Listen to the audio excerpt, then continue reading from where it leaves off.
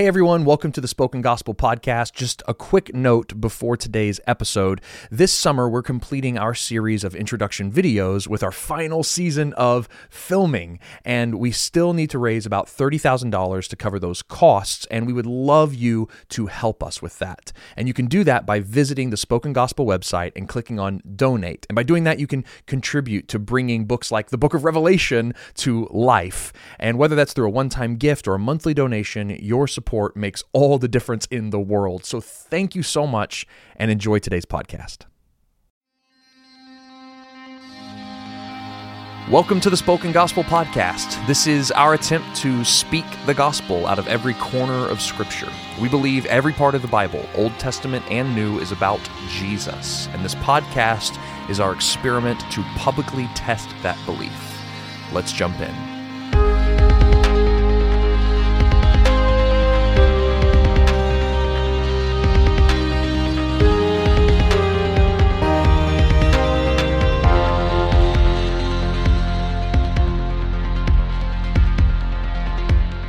All right, well, welcome everyone to the Spoken Gospel Podcast. Welcome yet again. Yes, and we're really excited you're here. We're going to be talking more about the book of Numbers today, and we're going to finally leave Mount Sinai. It's the best. Which is exciting. It's on the way to the New Eden. Yeah, but it doesn't work out too For well. now, David, Oh, we're sorry. on our way to the New Eden. Don't break the narrative hope that we have established so far. I mean, everything's going to be fine. Everything's got fine, guys. There's no dark cloud hovering in the sky. There's no ominous things that's going to be coming up in this text. You don't know the rest of Old Testament history. No, this is the This is first your time first you've read, time you've read this. read the Bible. Obviously. Obviously. If it wasn't, what are you doing here? No. So we ended in chapter 9 last week. And we're starting in chapter 10. And we're starting chapter 10. How convenient for us. How convenient. So we did a flashback, Yeah. right? There was a flashback to Exodus times right before God's presence filled the temple. And we're wrapping up that time here with one last set of commands that awkwardly bleed over into chapter 10. Yeah. And they're about trumpets. Yes. Yeah. Yeah, so it's like there's this weird interlude between here's the song you sing as you enter into the shalom, the Aaronic blessing, the benediction, like the Lord bless you and keep you and let him bring shalom. And it's supposed to be what they sing as they go into the promised land, but then it's interrupted with a flashback to Passover, Right. and a song and some commands about trumpets. Right. So Yeah. I think the trumpets make a little sense here. Yeah. So well, normally the Bible makes sense. Yeah, normally. Normally. Yeah. But- if it doesn't, it's usually our fault. Right. So the trumpet, so remember on Mount Sinai, one of the things they hear on Mount Sinai is the sound of trumpets. Right. The voice of God was like the voice of a trumpet. Right. Yep. And then whenever they do, before they move out, they're supposed to gather at the tent of meeting.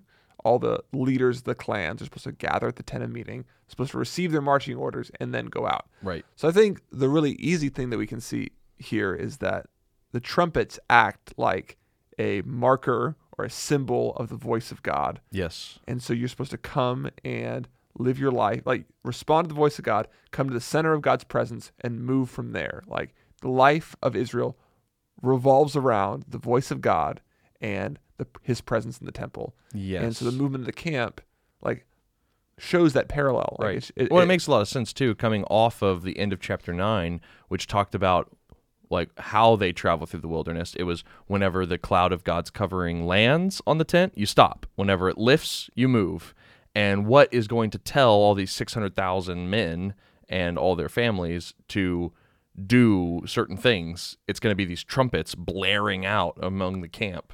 And it's like, God's presence is leaving. Let's Right. blow the trumpets. Yes. Here we go. Oh, God's presence is falling. Let's blow the trumpets and stop. Yeah. So yeah, it's also just like a practical thing that Yeah, it's we've like- got to communicate to the camp. And how do we do that? How do we do that? But I think you're right. The practical outworking of how we're doing that has theological implications. That every time you see the cloud of God fall on the tent, you hear the trumpet blow, giving you a command. You're reminded of Mount Sinai. God's presence fell like a cloud.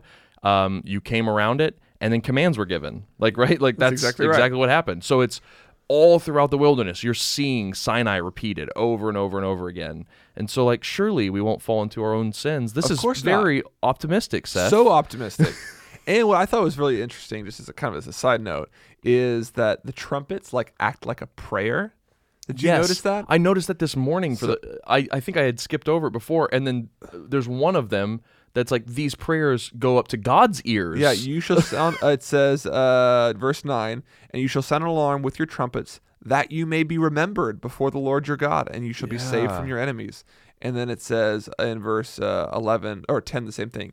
These they shall be a reminder of you before your God. I am the Lord your God.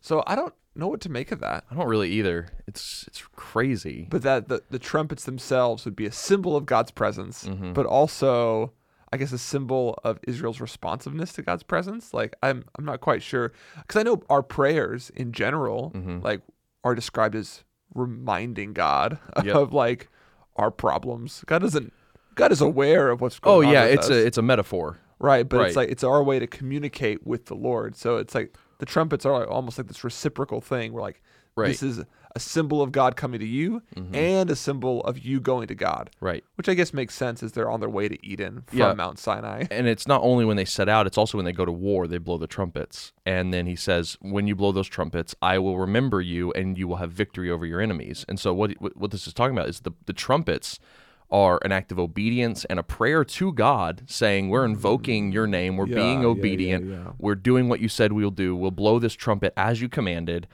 give us victory. Right. What you're going to see does not happen very soon when they're going to go into war for the first time. Jericho? No, that's in Joshua. I know. Oh, okay. But I was saying, like, they blow trumpets. We'll get there. We'll get there. Sorry. But very soon, when they refuse to enter the promised land, they're going to then be like, oh, never mind, God, we'll do it. We'll go to the promised land. And they just go. And I'm pretty sure there's no trumpets. There's no invoking the name of the Lord. And God is not with them. And they die. And it's because they went separate from his commands. And so I think those are connected. And it is like prayer. I think it's a great parallel to prayer. It's like, does God know what we need? Yes, of course he does. He knows everything we need, and he gives to his children, right? Right. But what's I can never remember it. I always lean on you to say it. We should not expect God to do apart from prayer what he has only promised to do through prayer. So good. And so I need to memorize that. I always ask you to say it. It's a good little line. And so I think you probably see something here, like, you should not expect God to give you victory in battle apart from the trumpets. Right. Because he's only promised to give you victory in battle through the trumpets. Yeah, that's really good. And okay, so then yes, we will see them in Jericho whenever they don't attack the city, they don't storm the walls. They just march around it and blow trumpets. Yeah. And it's like, what? Why? It seemed random to me growing up. It did seem random to me growing up, but really it's like the presence of God comes and the enemies of Israel are scattered. Yep. Like, and this is just them being obedient to this command. And then we also have a lot of trumpet language later on in the prophets and also in the New Testament. The trump shall resound, the Lord shall descend. That's it, right? There will be this trumpet that blows. The trump shall resound, 1 Corinthians 15. I'm pretty sure 2 Thessalonians has one. Revelation definitely has trumpets. It's got a couple. It's got a couple, maybe 7 or so. 7 trumpets. I mean, I can't remember how many. I can't remember this precise number. It's not symbolic or anything. And so what should we see there when we talk about, like, the trumpets of God in the New Testament that is, like, announcing the coming of Jesus? Yeah. I mean, and the trumpets are both, like, they announce the coming of Jesus and the coming judgment of God's enemies. Yes. So they're doing the same thing here. So, like, the trumpet, I guess throughout Scripture then, points us both to the presence of God coming to a particular place or potentially going to a particular place, and it announces the judgment of God's enemies. Right. Yeah. So that's what we're seeing then in the new heavens and new earth. When we hear the last trumpet blow, we're saying that God's presence comes fully and finally. It doesn't come in a pillar of smoke on a temporary structure. It doesn't come as a thick, dark cloud on a mountain for one particular people group. Yeah. It comes in the body, the resurrected, glorified body of Jesus. Right. And his presence comes and fills the whole earth. Yeah. And then beyond that, we also know in Revelation when the trumpets blow, God declares war against the unrighteous. Yeah. And Jesus comes as the full and final 600,000 men. here in Numbers Yeah. to execute justice and Like judgment Jericho, like the Exactly. walls of the city of Babylon, Mhm. of the city of the world, are going to crumble fall. Mm-hmm. at the sound of the trumpet of the Lord. That's right. It is interesting that there is no trumpet at Jesus' death. It's only when he comes back. Right. So like normally when we do these Jesus turns, especially ones that end in the new heavens and new earth, like they all do. Yep. But like there's normally like a little like a fulcrum or something that happens around the crucifixion story, and I couldn't think of any No. trumpet trumpets around. the around. trumpets are quite silent at the crucifixion. Yeah, which makes sense, I guess. Yeah, it's defeat. Yeah, it's Not like it's victory. actually God. It's God dying, not coming. Yeah, Yeah, which makes sense. it makes a lot of sense. Yeah. So anyway, there you go. We should look forward to the trumpets. shofar blowing. The shofar. If you don't know what a shofar is, Then you did not grow up You charismatic. did not. You should go online and just type in the word shofar. Nothing weird will come up. I promise. It's just a ram's horn that has been hollowed out and makes a noise. And you should all get one. You should all get one and blow it next time in worship service. We've blessed some, and they're available on our website. No, I'm just kidding. Spoken Gospel Shofar. Can we blow one at the start of the next episode? Maybe. Can we do it right now at the break? I don't have a shofar. Look it up on the internet. Amazon 1 hour delivery for shofars. A little drone's gonna come and bring us one. No. All right. Let's get out of Sinai.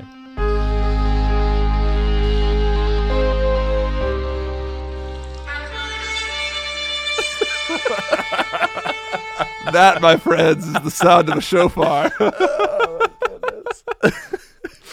There it was. That was it. That was the sound Now, being that was- heard throughout Israel. that When was- Jesus will return. That was just That's it. on Seth's phone. That was on my phone. It wasn't a real shofar. I in the wish studio. it was. I wish it was. Amazon did not deliver that fast. We asked. No, we didn't. We didn't. We didn't even look it up. Yeah. Okay. So, we are out of the flashback now. We get a new timestamp marker, and it's in the second year, in the second month, on the 20th day of the month. The cloud lifts from the tabernacle. And so it's time to go. It's time to go. Yep. And what you should know, or what you should see, is obedience. Oh, big time. Yep. The law is working. Yep. So you have Mount Sinai. Mm-hmm. The laws are given, the 10 Commandments, and they immediately disobey them. Right. And then you have all these other laws that happen for the entire book of Leviticus, the rest of Right. the book of Exodus, all through Numbers. You see law after law after law after law. And then we've seen them obey, obey, obey, obey. Yeah, and I think in Exodus they're described. People of Israel are described as running wild. Like Oh, right. they're described as running wild. Here, what we see is after all the laws, not running wild, but an orderly Order. leaving of Yep. the camp. Mhm. Like the laws are having their intended effect. Right. Like obedience is finally happening Yep. in the camp of Israel. Yep, you see the different clans of Levites like grabbing each part of the tabernacle they're supposed to grab in the right way they're supposed to grab it. You see the different tribes ordered around the tabernacle in the precise order they're supposed to be ordered. All the Kohathites and the Mer people The Mer are people. all holding the things they're supposed to hold in the Right. right order. And so it's great. Everything's awesome. And they set out. And it's amazing. And that's about it. It's kind of a long passage. Yep. Describing the fact that they are obeying. Which, again, we've talked about passages like this over and again on this podcast.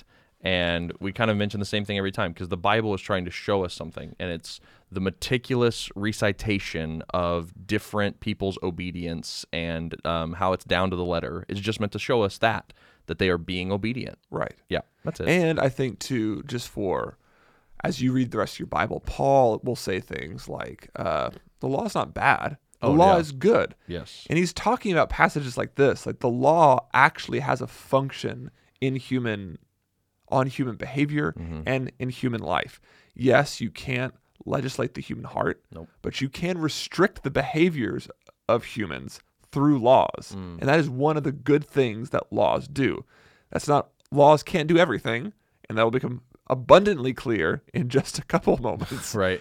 Yeah, But right now, yeah. for And I now- think when Paul talks about the good law and here, like, why is it good that they're ordered this way and carrying the things in this way? It's because of, I think, two things. One, of who its author is.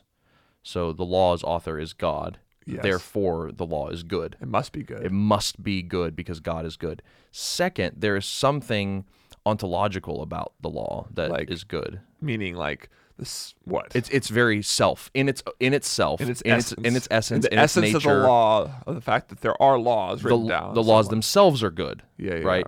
And so it's not only from its origin, where it came from, that makes it good. It's also good in itself. What it commands is good. Yeah. You know, like don't do an lie. injustice against a widow. Like, Yes. you know, like help, you know, foreign people when they're in your land.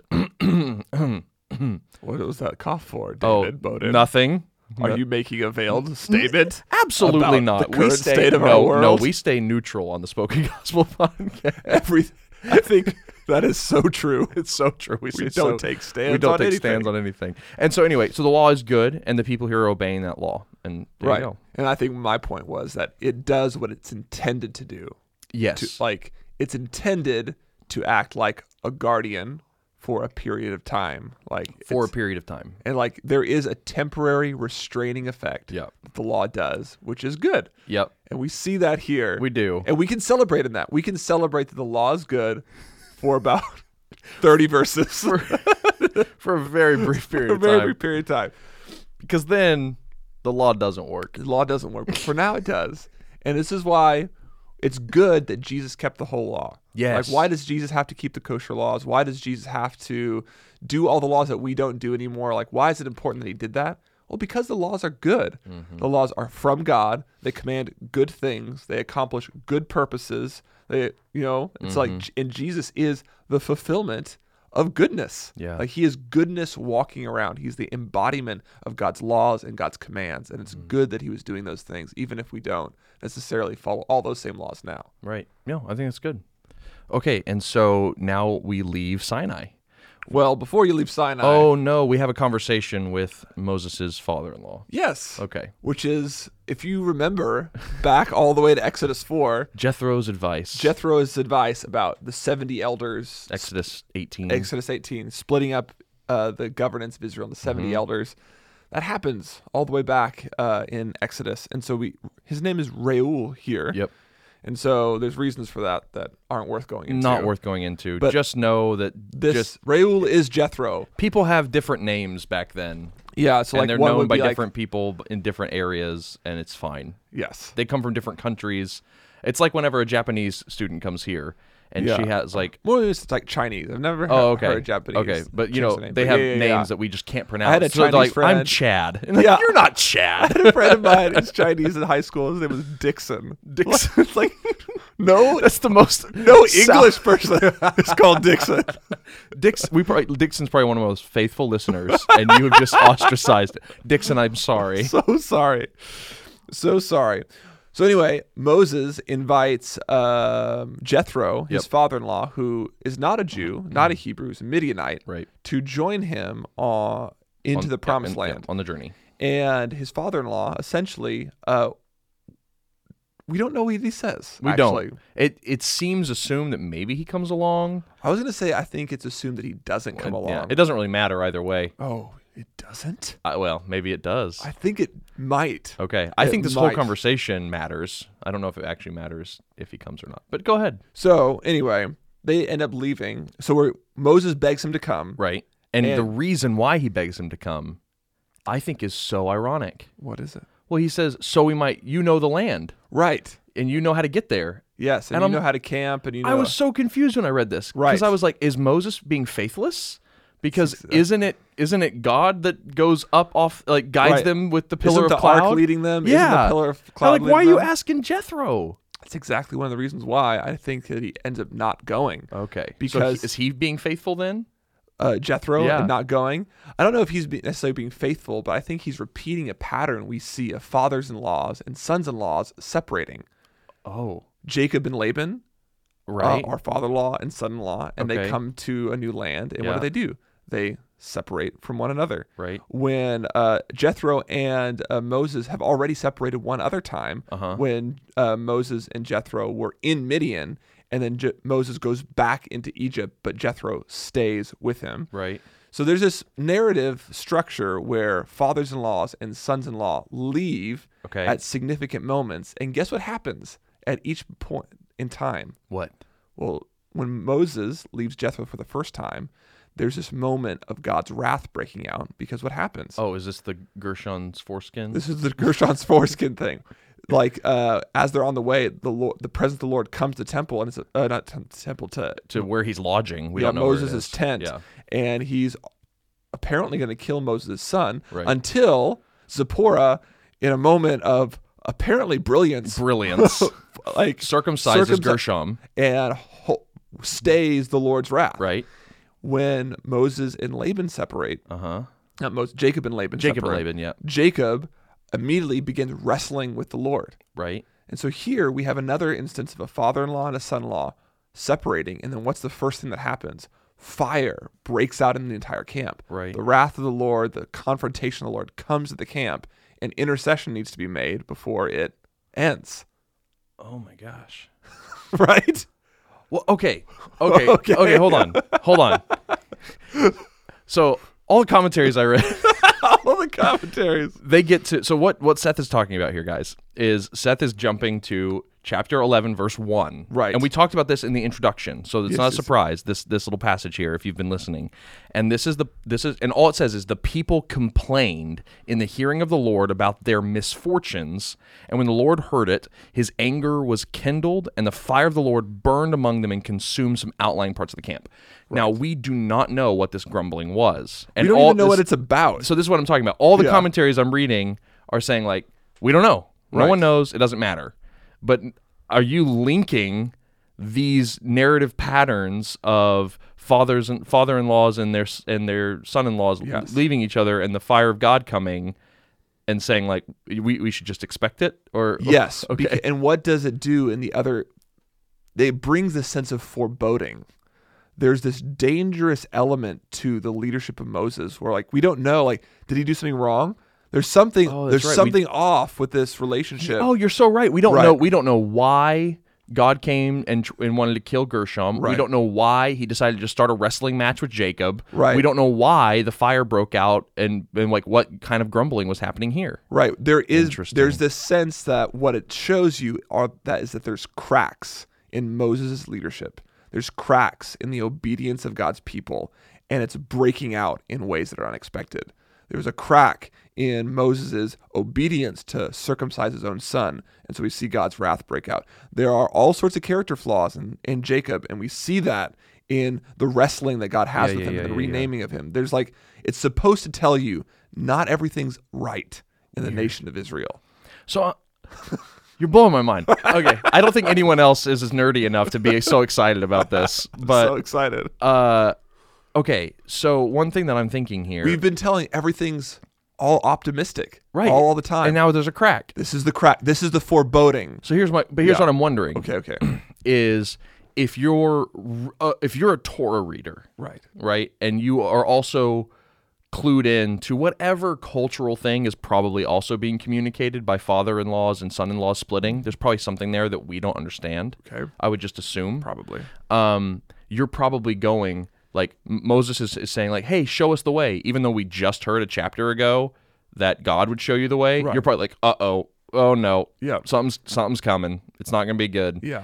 And then you get to the people complained about their misfortunes and the fire breaks out. I'm wondering, like, are the people complaining that Jethro didn't come with them? Like, is it? I mean, there's no way to know. It's a Right, complete right. speculation. Yeah. But is that them saying like, well, who's going to guide us then? Right. If Jethro was responsible for setting up the system of 70 elders, He would be a respected guy in the community for sure. Well, one of the things that keeps coming up in chapter 11 and 12 is like, is Moses really the best candidate to be our leader? It's all about leadership. And so it potentially could be. Yeah. Anyway, it's really interesting to me. No one else cares, but I find that really interesting. It could be. Yeah. And regardless of that, it's included in it. We do know two elements of complaints that come after the fire breaking out. Right. We know Okay. that. Yeah. But before we do that, Okay. I want to just reiterate something we said in the introduction. Yes. This opening verse of chapter 11, and really opening two verses, lays out for us the pattern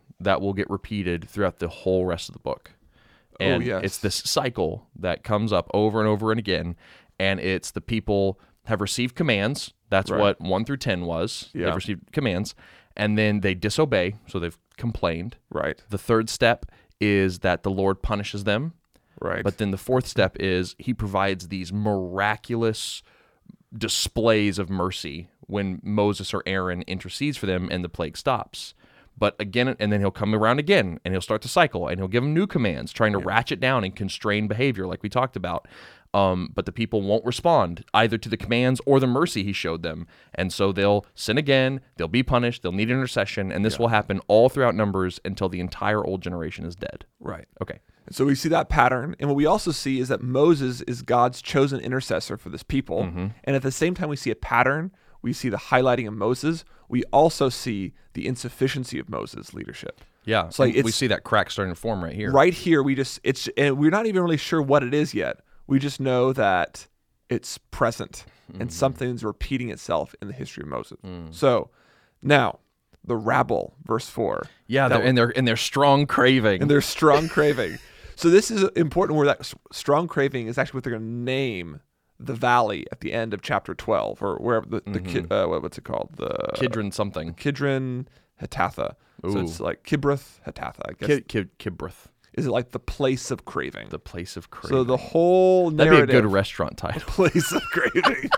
I wish instead of doing like the Hebrew names here, they would just put the translation. It's like the place of craving, the river of bitterness. There's no, it would be so helpful for me. It's like my Hebrew professor, who also taught prophets in my undergrad, he did that, and he would also like spend a little extra time making them sound like idiomatic and and making them like what's the word, alliteration. And he was so good at that. His commentaries, if he just came out with one on Deuteronomy, pick him up. Harold Shank, Dr. Harold Shank. If you want to see some really good, his stuff on Amos is amazing.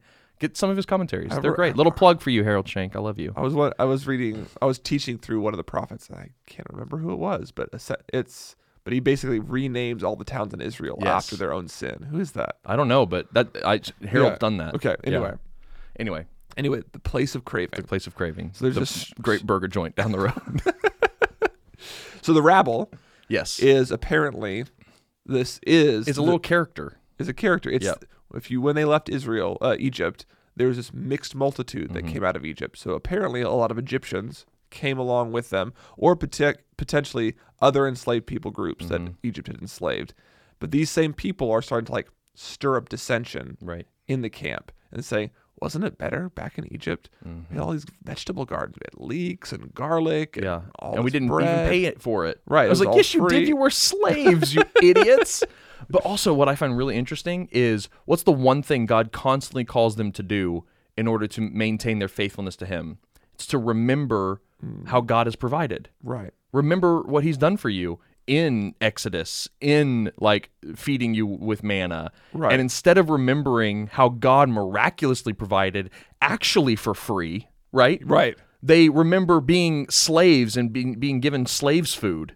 Right. It's like, man, that is freaking me. Like, that is so me.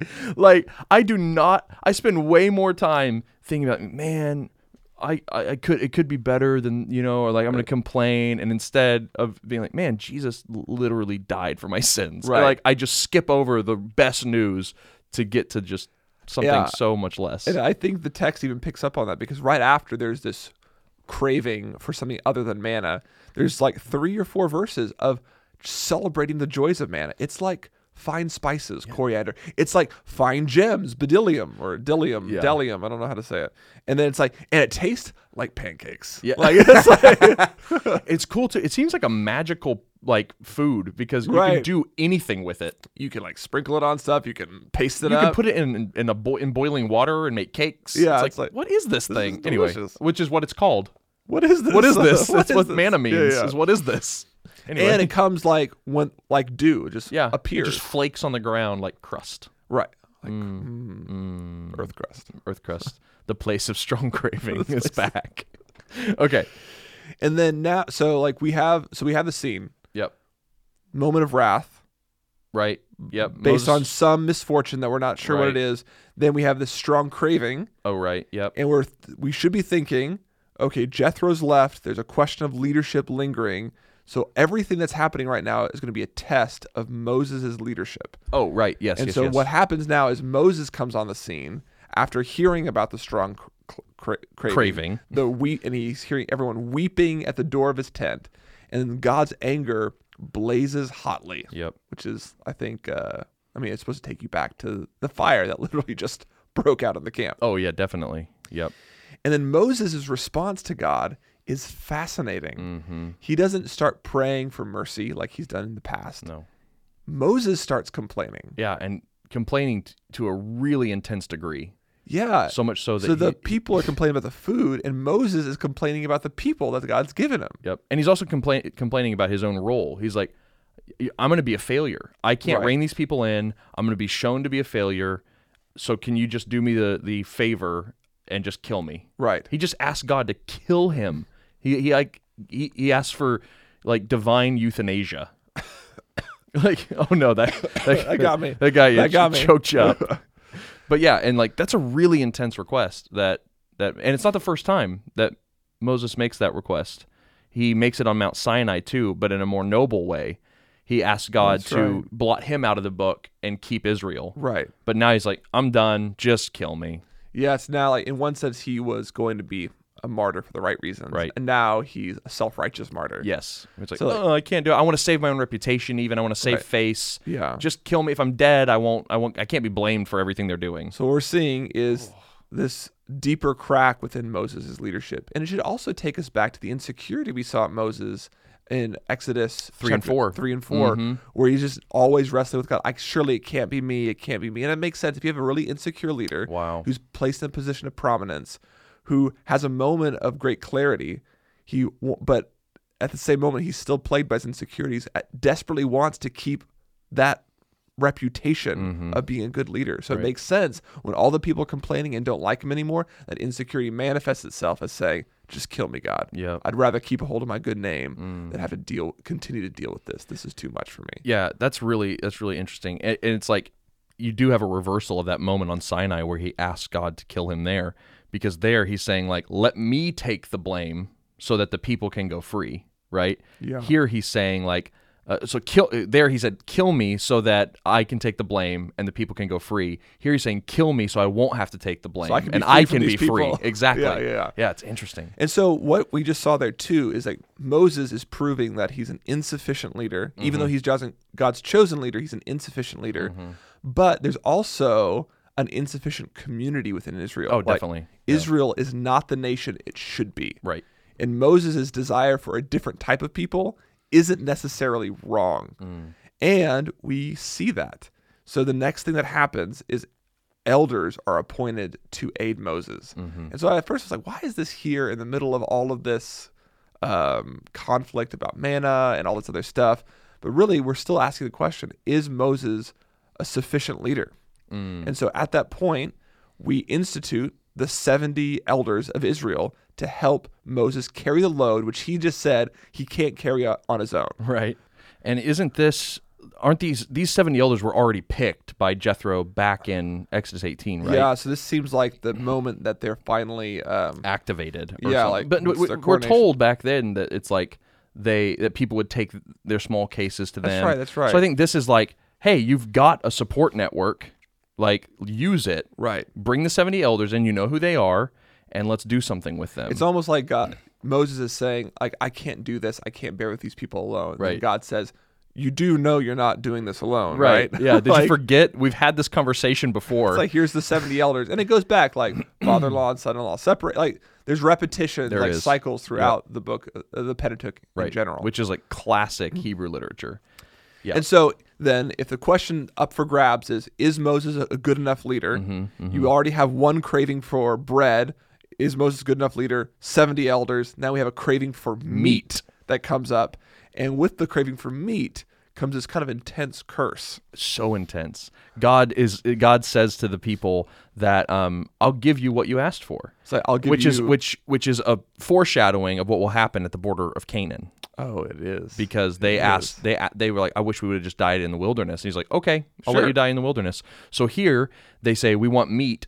And he says, okay, fine, but you won't just have it for 1 day or 2 days or 20 days. A whole month. You'll have a whole month until you're sick of it and it's disgusting to you and you're eating it so much that it comes out of your nostrils. Because I was reading, I was like, oh, the Lord heard their prayer. Oh, the Lord's going to give them what they asked for. Oh, the Lord. Wow. Wow. Yeah. And it's like it reminds me. It's like a kid who's like, I want a cigarette, Dad. He gets caught smoking. He's like, fine, smoke the whole pack. Right. That's kind of what this is like. I knew a dad who was like, who told his daughter, he gave his daughter a 6-pack of beer and sent her to her room. He's like, I want you to drink all those right now, so you know what it feels like to get drunk and never do it again. Oh, I was like, I don't know if that's the best parenting move. That does not sound like a good parenting move. But I was like, okay, fine. That is, how old was she? She was of drinking. Oh, age. okay, good. It was like, so I was like, but still, like, okay. That's weird. Anyway. But yes, that's what's happening here. Is God is basically giving people their heart's desire and showing them. I think there's a prophetic illustration here that if we had full reign, if we were able to follow our own desires, if we were able to fulfill what Adam and Eve wanted in the garden and be our own gods, define good and evil for ourselves, have unilateral control, we would utterly destroy ourselves. Yeah. We would fill ourselves up because of our strong desire and cravings to the uttermost until we were killed by that which we love. In one sense, we don't need God to punish us because we would do it ourselves. Yeah, sin is its own punishment, but God also has punishment for sin. And it's the active and passive wrath of God. We actually get both in this passage. We do, because exactly right. So we expect then that at the very end they're going to eat quail for a month and then have it come out of their nostrils. Right. But what actually ends up happening, they get quail for a day. Right. And while the meat was still yet between their teeth, before it was consumed, so in their teeth, before it was swallowed, the anger of the Lord was kindled against the people, and the Lord struck down the people with a plague. So it's like the anger of the Lord comes immediately. So here's the question: God just promised it was going to be 30 days. Right. Why does it happen immediately? I don't know. And I think the answer goes back to Moses is an insufficient leader, and the people's sin is greater than what we understand. So I think like we have like a category in Scripture for like all things being equal, this is how God will respond. Right. If the people repent, God will relent. If you do not repent, this is what will happen. And so I think there's this expectation, at least from God to his people, like Moses, we expect you to behave a certain way, and we expect the people to behave a certain way. We should expect a degree of repentance. We expect a certain degree of intercession. But I think what this narrative shows us is that neither of those things happen. The people's sin towards the food is greater than what it was with the manna. And Moses' failure to lead them through that is so great, the punishment comes immediately. Right. Well, think about this. I think this is probably what's happening is God says like, oh, you want meat? Okay, I'll give you so much meat that it'll kill you. Right. God brings the meat, and they're like, we don't care. Bring it on. And they start eating it, and it's between their teeth. Oh, and God's like, this was a warning. This was a warning. You didn't repent. Right. Punishment. Right. Like, it was supposed to scare you. Yeah. And you don't think I'm going to do it. You don't think I'm a God of my word who's going to come through on what I've said. Right. And so you don't need 30 days. Right. It's just going to come now. And if that's the case, it's like you don't trust me to be a God of my word and to provide for you. That's exactly what Moses does too in verse 21. Moses says, but these people are 600,000 people on foot. And you said, give them meat. Where am I going to get all that food from? For a whole month. Like, how can I do that? And this is another failure in Moses' part to see the provision of the Lord. And it's the same sin of the people. They don't trust God to provide. Neither is Moses trusting God to provide. The presence of God going before them was enough. He needed Jethro to show him the lay of the land. Like Moses' leadership is being proven to be insufficient in the same way the people of God are proving to be insufficient to carry out the commands. Yeah, Moses is super faithless here.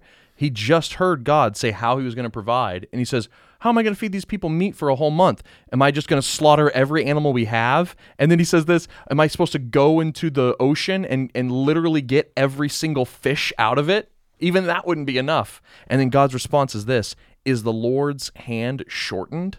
Now you shall see whether my word will come true or not. And it comes true in the fact that he brings the meat and the punishment. And I think this is fascinating. This is exactly what happens when Jesus turns the loaves and the bread into the fish and the loaves, multiplies. What do the disciples say? Are we supposed to go get food for all these people? Exactly what happened. And what's at stake there? Is Jesus the Messiah? Wow. And what's at stake here? Is Moses the true leader of Israel? right? And so Jesus is showing that he is the true leader of Israel, able to provide for all of his people, and Moses is not. Oh my gosh. Yeah, this is all okay. So this is all about Moses' leadership Yeah. and saying, like, is Moses a good leader? And all he had to do was trust that God would do it, Right. and provide everything. Jesus is saying that I am the new Moses who provides for all the people for their strong craving, not only for their fleshly strong craving, but for their spiritual strong craving. I have bread and water that will sustain you forever. And then Jesus doesn't have to sit around and wait for God to do something else. He is God himself and performs the miracle, feeding all the people. And there's leftovers, and the people 12 eat, leftovers. and the people eat and are satisfied. Right. They don't eat to their filling and die. They eat and are satisfied, and there's leftovers, and Jesus gathers them up. He doesn't leave them there to continue to multiply and be a curse to the people. Like, he's the perfect Moses, proving that he is the leader that Israel has longed for. He is the perfect Savior that will come and actually bring deliverance and obedience to the people. Yeah. So cool.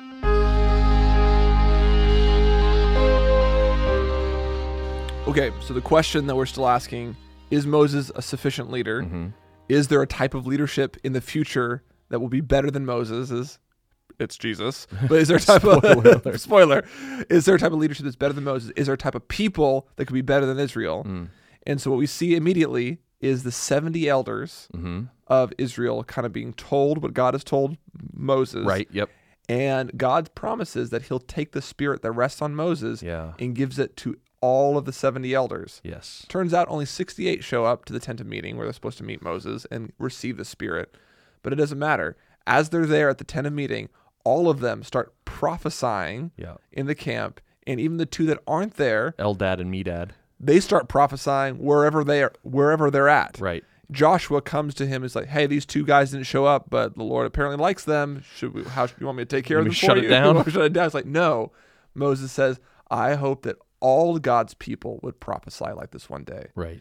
Which is, so one, in the narrative, he's saying, like, I think this is Moses' hope for leadership. There's this plurality of spirit-filled people leading the community of God. And it's like, we need a whole people filled with the Spirit if we are going to obey the law perfectly. Right? Like, Yes. Right? David kind of melted in his chair for a second. I don't know. It's like every thread in the Bible is like coming into this story. Yes. It's like, even though we need 6 hours to unpack all of this. I was like, David wanted to go all the way to chapter 14 today. And I was like, as I was studying, I was like, I don't think we're going to make it, David. We're not going to make it. We're not going to make it. So like Moses, even though he's a deficient leader, he's still the leader of Israel, and he's still perceptive. Like, he understands that his leadership is insufficient, and he understands his people are insufficient. Right. What they need is for all people to be filled with the Spirit, have the Lord speak to them, and to prophesy to other people. Like, that's what the community of God must be in order to enter the promised land. He understands this. Yes. Or at least in part. Okay. And so, Okay. hold on. So, I mean, this is the Garden of Eden. Yes. You have people made in the image of God with whom God walks, and that was the vision. Yeah. Was just like people who are little gods, you know, little Yahwehs. Yeah. You know, like, there's a whole theology called Little Gods theology in the prosperity gospel movement, which is we're not doing problematic. That. We're not doing that. You're not going there. I'm not going there. These are image of God. Yes. God image bearers is what I'm saying. Yes. Just trying to say it colloquially. I got an email recently about one of my devos on really? on one of the books talks about how we're mini gods. Oh yeah, You know, and I say it to like shake it up a little bit, and I got an email about it, and I had to explain, and she was really gracious. But are we really? Anyway, and so that's like starting to happen, and like that's God's vision for everybody is like, I want a kingdom of priests. Right? Yeah. I want everybody to fill. I don't just want 70 elders filled with the Spirit of God, let alone just Moses. Right.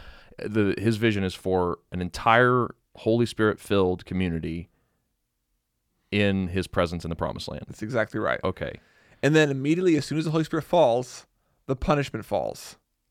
The quail arrive. Oh, They right. start eating it. Yep. And they're immediately punished with a plague for it. Mm-hmm. And the place is called the place of craving. Right. The place of craving. And so again, like, it's kind of a complicated narrative. Like, is. there's a lot going on. There's manna, there's quail, there's questions of leadership, the Holy Spirit's falling, there's 70 elders appointed. Like, there's a lot going on, so it can kind of get hard to find your line through this. But again, the question is, who should be the true leader of Israel?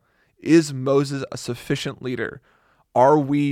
Is the Moses the right leader to get us to the promised land? Like, that's the question being asked. And just imagine if you're in the camp, all of a sudden you have 70 people who are filled with the Spirit. What role does Moses have anymore? Like, if he's like, if everyone's filled with the Spirit now, if he wants everybody to be filled with the Spirit, why do we still need Moses? Which is exactly what happens in chapter 12. Miriam and Aaron come up to Moses and confront him and say, don't we have the Holy Spirit? Oh, right. Why do you need to lead us? Mm-hmm. And it kind of strangely, it centers around the fact that Moses has married a Cushite woman, Right. which is, Cushite is just an old term for Ethiopia. So he's married an Ethiopian woman. And so that Miriam and Aaron come to him, confronting him on his ability to lead based on the fact that he's married a Cushite woman and that they're filled with the Holy Spirit. So, thoughts? There's so much to unpack. Okay. So, I mean, some things I'm thinking. Okay. One, and I'm just going to start making connections. Okay. Make So connections. one is the obvious one that we just have to talk about, which is like, this is the image of the church. Yes. That you have, the church is a body where everyone is filled with the Holy Spirit. This is Joel 2, which And gets quoted in Acts 2. Hopefully a plurality of elders Right. are Filled with the Spirit. Filled with the Spirit, leading a group of people who are also filled with the Spirit. Yeah. Yes. And so like the Holy Spirit comes in Acts 2. It, you know, your old men will dream dreams and your daughters will prophesy. It's Joel 2, Acts 2 stuff happening here. The Holy Spirit falls, and all throughout Acts, when the Holy Spirit falls, people start manifesting signs like this. They start prophesying just right off the bat. Like, it's like, oh, this is like what happened in Numbers. Like, you should be thinking that when you're reading Acts 2 is God's vision for his kingdom, you know, like as he was leaving Sinai into the promised land, is happening in Acts. Yeah, so Acts 2, the Holy Spirit falls, 120 people start speaking in tongues, everyone's preaching the gospel, and they quote Joel 2:28, which says, your young men shall prophesy, your old men shall dream dreams, your women, everyone's going to be prophesying. Everyone's going to be filled with the Spirit. And it's all hyperlinking back to Numbers 11 or 12, 11. Yeah, 11. Numbers 11, where Moses said, I really want this to be true of everybody. Right. And it happens in Acts 2. Yes. So like that's the vision. And the other thing is that Paul pretty much quotes Moses verbatim in 1 Corinthians 14. He says that he wants everyone to speak in tongues, but even more to prophesy. Oh. And so he's wanting everyone to be filled with the Spirit and to manifest like the gifts of the Spirit. He's repeating Moses' hope for his people. Yeah, he's like, man, I just wish everybody would prophesy. It's exactly what Moses said. Fascinating. Yeah. And what's one of the things that Paul is addressing in 1 Corinthians 4 is the fact that spiritual gifts lead to pride in some people, and that like God has constituted everybody equally. And what's happening here? The spiritual gift of prophecy in Miriam and Aaron leads to pride on their part in questioning the leadership of Moses. It's good. So it's like there are some pretty significant parallels between and this the other 1 thing Corinthians 12. I'm thinking is, you were like, so if everyone's filled with the Holy Spirit, who's leading? Right. And that's the whole point is, and it's in 1 Corinthians, it's who's the head of this body? Christ. It like the whole point of, if everybody's filled with the Spirit of God, who's in charge? God. Like, that was the whole point of the theocratic system of Israel, which a theocracy. So in one sense, Miriam is asking the right question. Even though she's questioning God's chosen leader at the time, she is asking like a teleologically end-oriented right question. If we're all filled with the Holy Spirit, who does lead us? Right. Because Moses... And she comes to the wrong conclusion. It should be me, or it should be me and Aaron. Right. Yeah. And so, but the theocratic system that God is meaning to set up here is one that he is in charge. A theocratic system is one that, like a democratic system, is where the people are in charge, right? Yeah. An autocratic system is where there's one person in charge Yeah. autonomously. A theocratic system is where God alone is in charge and communicates directly to his people. Yeah. And that's what is happening in prophecy, is that we are Right. saying in human words what God is saying to us, what he's revealed to us. He's speaking through us. And so, but then everybody's gifted differently too. Yeah. And 1 Corinthians talks about that too. Right. And so there are people who are elders of the church. There are people who are preachers. There are Right. people who are leaders. Yeah, and yeah, so yeah. it all works that way, like a body works and Yeah. functions together, held together by the Holy Spirit. So what we're seeing here, because you just added a whole bunch of shades that aren't here yet. Right. But what we're seeing is the beginning seeds of a Holy Spirit built church. Right. This is the beginning, a picture of the church. Right. It's crazy. So crazy. And okay, and isn't there also something said here about like the distinction between how God Yeah. speaks to the other prophets versus how he speaks to Moses? So again, the point of this passage is Moses a sufficient leader? And while Moses is God's chosen leader, he's not the perfect leader. And so Miriam and Aaron come to Moses questioning his leadership. Right. And God essentially vindicates him. Like, no, this is my chosen prophet, my Right. chosen leader. And what he does is he says, that's because the way that I've spoken to Moses is different than I've spoken to everybody else. I speak to Moses face to face. I speak to you in dreams, in visions, Riddles. and in riddles. Yeah. And so I think that's fascinating. Like there is a sense that like God speaks to people in dreams, visions, and riddles, in part, kind of like not fully formed, but Right. legitimately speaking to people. And he's also speaking to somebody in an authoritative way. Like Moses wrote scripture. Yep. Miriam never did. Right. Right, you know, like- yeah, he says he spoke to him mouth to mouth. Mouth to mouth. Yeah. Which is a Hebrew idiom. Yes. Like face For to face. kissing. For kissing. Yeah. no. Mouth to mouth. Like, yeah, plainly, directly. Right. Like a business deal. You're going to Yeah. hear every word. Yeah. So God vindicates Moses by saying, no, I'm speaking to him differently than I'm speaking to you. There's a distinction in the prophecy there. And then he vindicates Moses by having his anger pour out on Miriam Right. by her turning leprous. Mm-hmm. So a couple things are happening here. Oh, man, yes. One, her first complaint was that Moses married an Ethiopian dark-skinned woman. Yep. And so I think potentially a little bit of like colorism is happening here. She is saying essentially, potentially you've disqualified yourself by marrying this dark-skinned woman. You should be marrying a lighter-skinned woman. And so God is saying, well, if you think your light skin is a reason for you to feel superior, have exactly what you want. Here's a leprous Here's a skin white disease. here's a white body. Like Yep. here's, and so it's like, oh, or here's a light-skinned body. So a lot of people point to this as a proof for the goodness of interracial marriage, Right. and how people who do not believe in interracial marriage should consider this story. Right. But more importantly, narratively, what God is doing is he's saying, you are questioning Moses' leadership. Let me show you the sign of leprosy. What happened back all the way in Exodus 3 and 4 when Moses questioned his own leadership?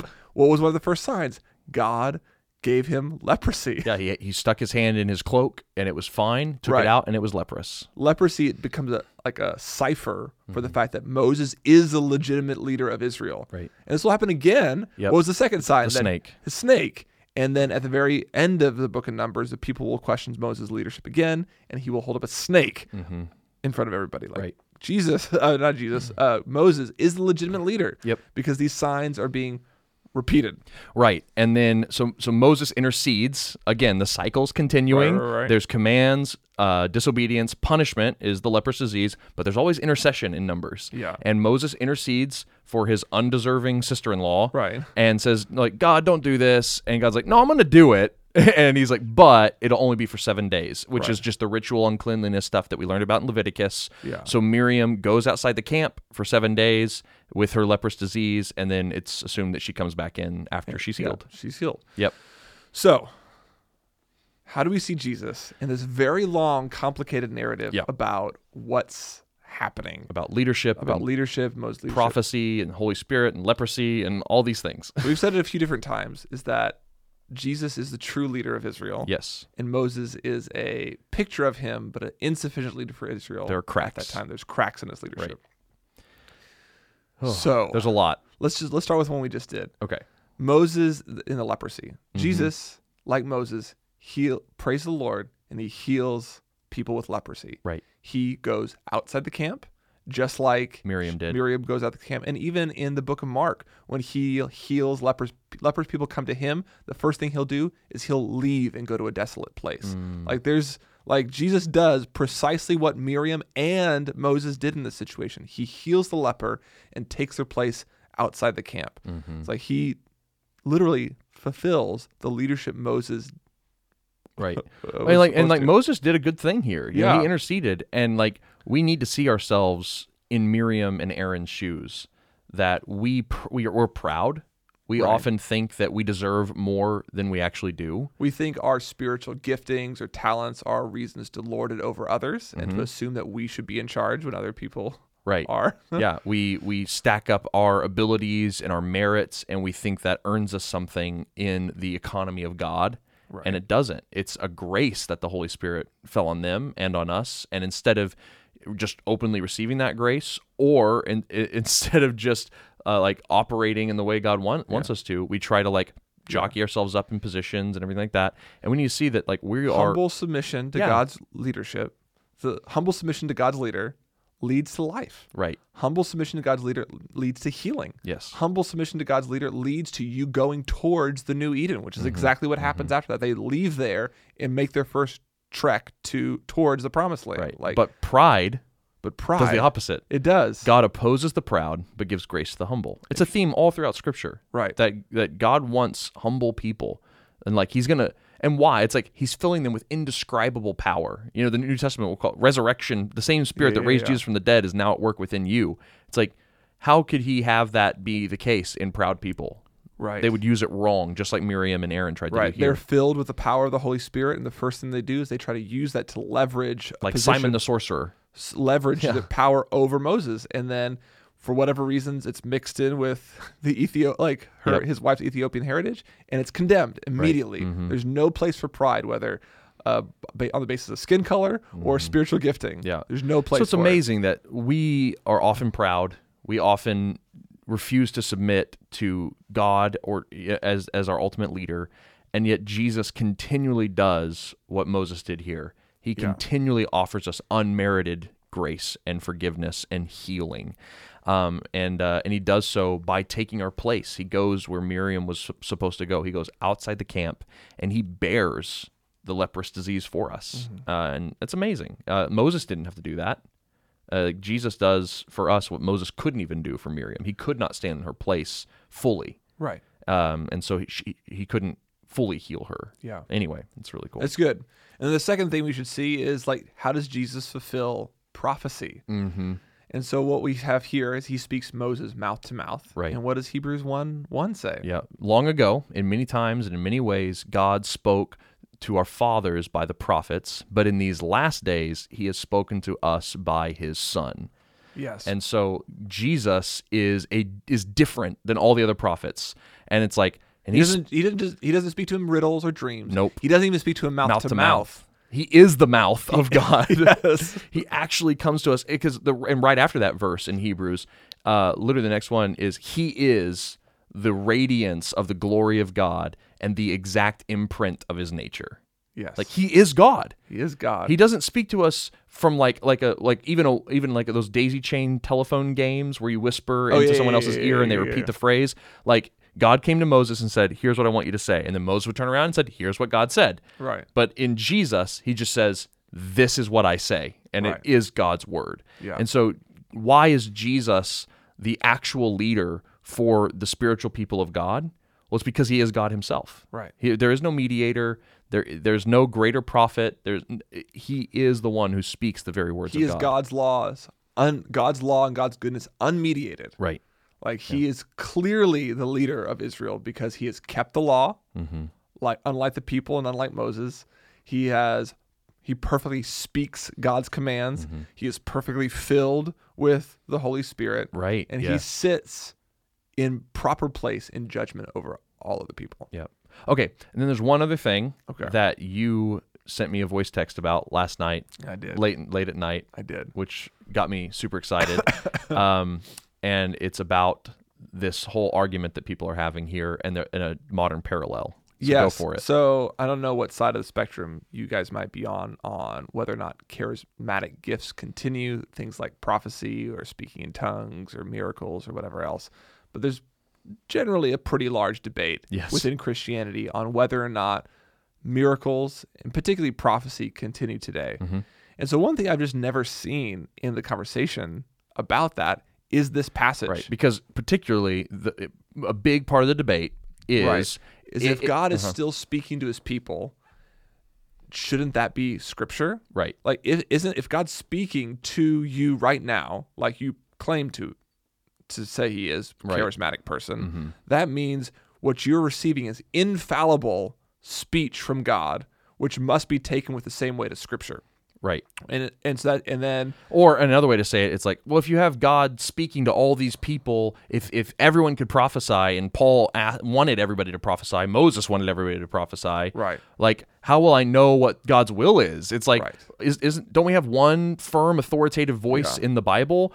Like, what about all these other voices out there? So the idea is, like, if you have everybody prophesying, and everybody speaking scripture quality revelation, like divine commands from God, you'll never know what God's word says. Right. So what you need to do is you need to say no prophecy, because we need to uphold the sacredness of God's word as the one and final authority for all Christians for all time. Right. Which we totally believe. But my point here is, like, one thing that I've never seen in the as part of this conversation is this story. Is this story where there's a clear difference between the type of prophecy Moses has, which is authoritative, mouth to mouth, and the prophecy that the rest of the elders have. Dreams, riddles, visions. Dreams, riddles, and visions. So I'm not trying to make any big conclusions from it. No. But I'm just saying, I think if you're in the middle of that debate right now, this should be part of your conversation. You should include this in the conversation. Yeah, clearly, God did not have a problem and did not want the people of God to have a problem with God speaking as a prophet to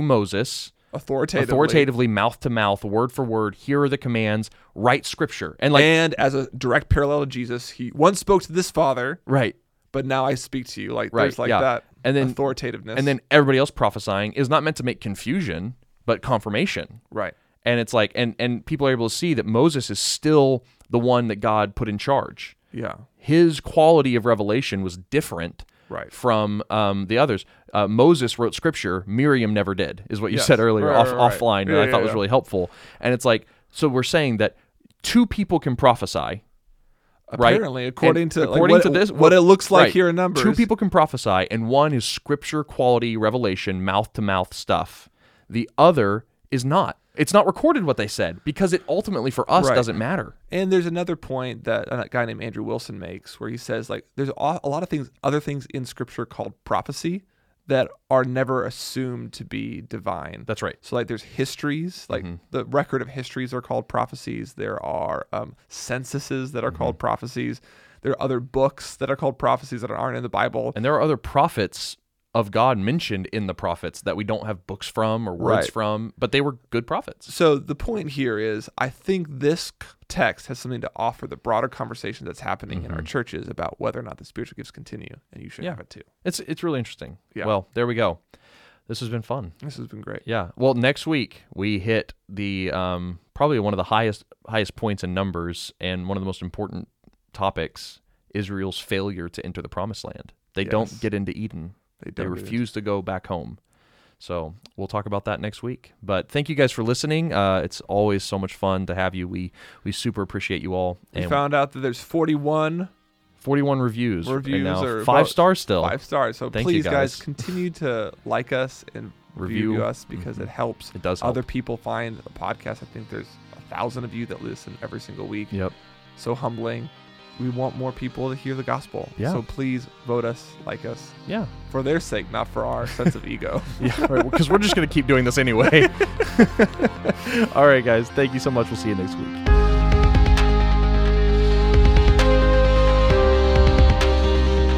Thank you for listening to the Spoken Gospel podcast. Spoken Gospel is a nonprofit dedicated to creating free, gospel-centered media that speaks the gospel out of every corner of Scripture. So to join us in our mission and view our resources, we invite you to visit spokengospel.com.